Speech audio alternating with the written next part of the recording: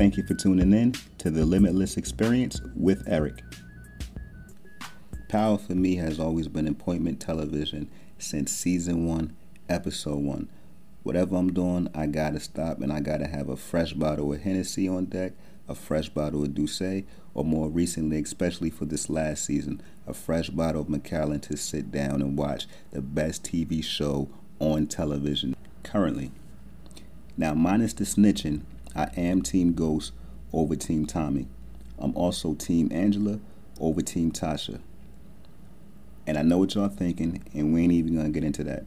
I'm gonna just get into why I am Team Angela over Team Tasha. Ghost did not want to stay a drug dealer forever. He wanted to sell his drugs, become legit, get his club, get out the game, have his family, live happily ever after. Tasha wasn't with that. Tasha wanted to be a drug dealer forever. Season 1, episode 1, her and Ghost had this exchange. When we met, what'd you think I was gonna be? The biggest goddamn drug dealer in New York City. You never thought about more. What more? You talking about the club as more? Yes, genius, the club. Tasha really never supported Ghost when he was trying to get the club and trying to go on to the good side, so that's why I can't rock with her at all. And Tommy was the same exact way. In the same exact episode, Ghost and Tommy had this exchange. The kids, the club. Oh, wait, so now the club dictates what we do with the real business instead of the other way around? And we open up the laundromats to clean the money. I was fine with that. But then you said, let's open up a nightclub so we could hide even more. So I agreed to hide the money, period. What if it could be more than that, though, man? What if it's our retirement plan? You mean we grow up, go legit, live happily ever after? I'm sorry.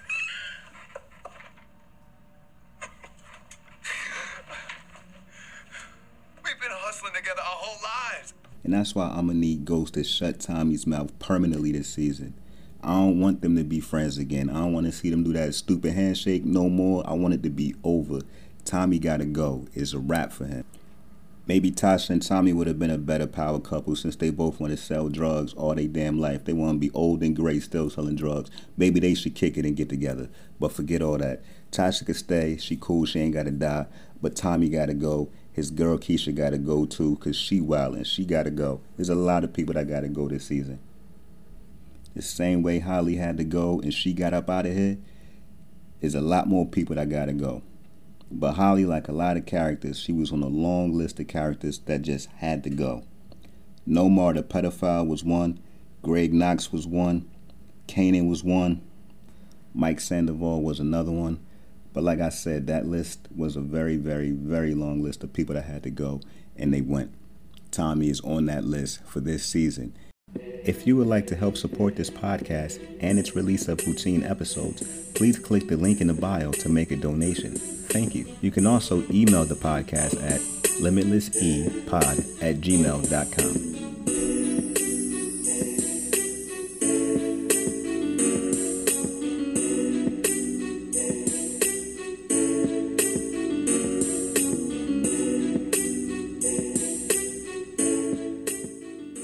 Tommy fake mad at Ghost again. He had so many chances to get rid of Ghost. So many. He had Ghost on the Brooklyn Bridge in season 3 with the gun pointing right at the back of his head and could have blew his whole wig off, but he got scared and had a panic attack and almost pissed on himself and had to go home crying to Holly. Tommy ain't about that life when it come to killing Ghosts. He was on a windowsill blowing snot bubbles reminiscing about, that's my brother. You ain't about to do none of that. You even killed Holly over Ghost. You ain't doing it, Tommy. And that brings me to my big theory about this season. If Ghost is to die in the final season of Power, nobody in the entirety of the show has a big enough stature to be the one to pull the trigger except Felipe Lobos. I don't think Lobos is dead. In fact, I think he's at home in Mexico recovering from a couple of gunshot wounds to the chest.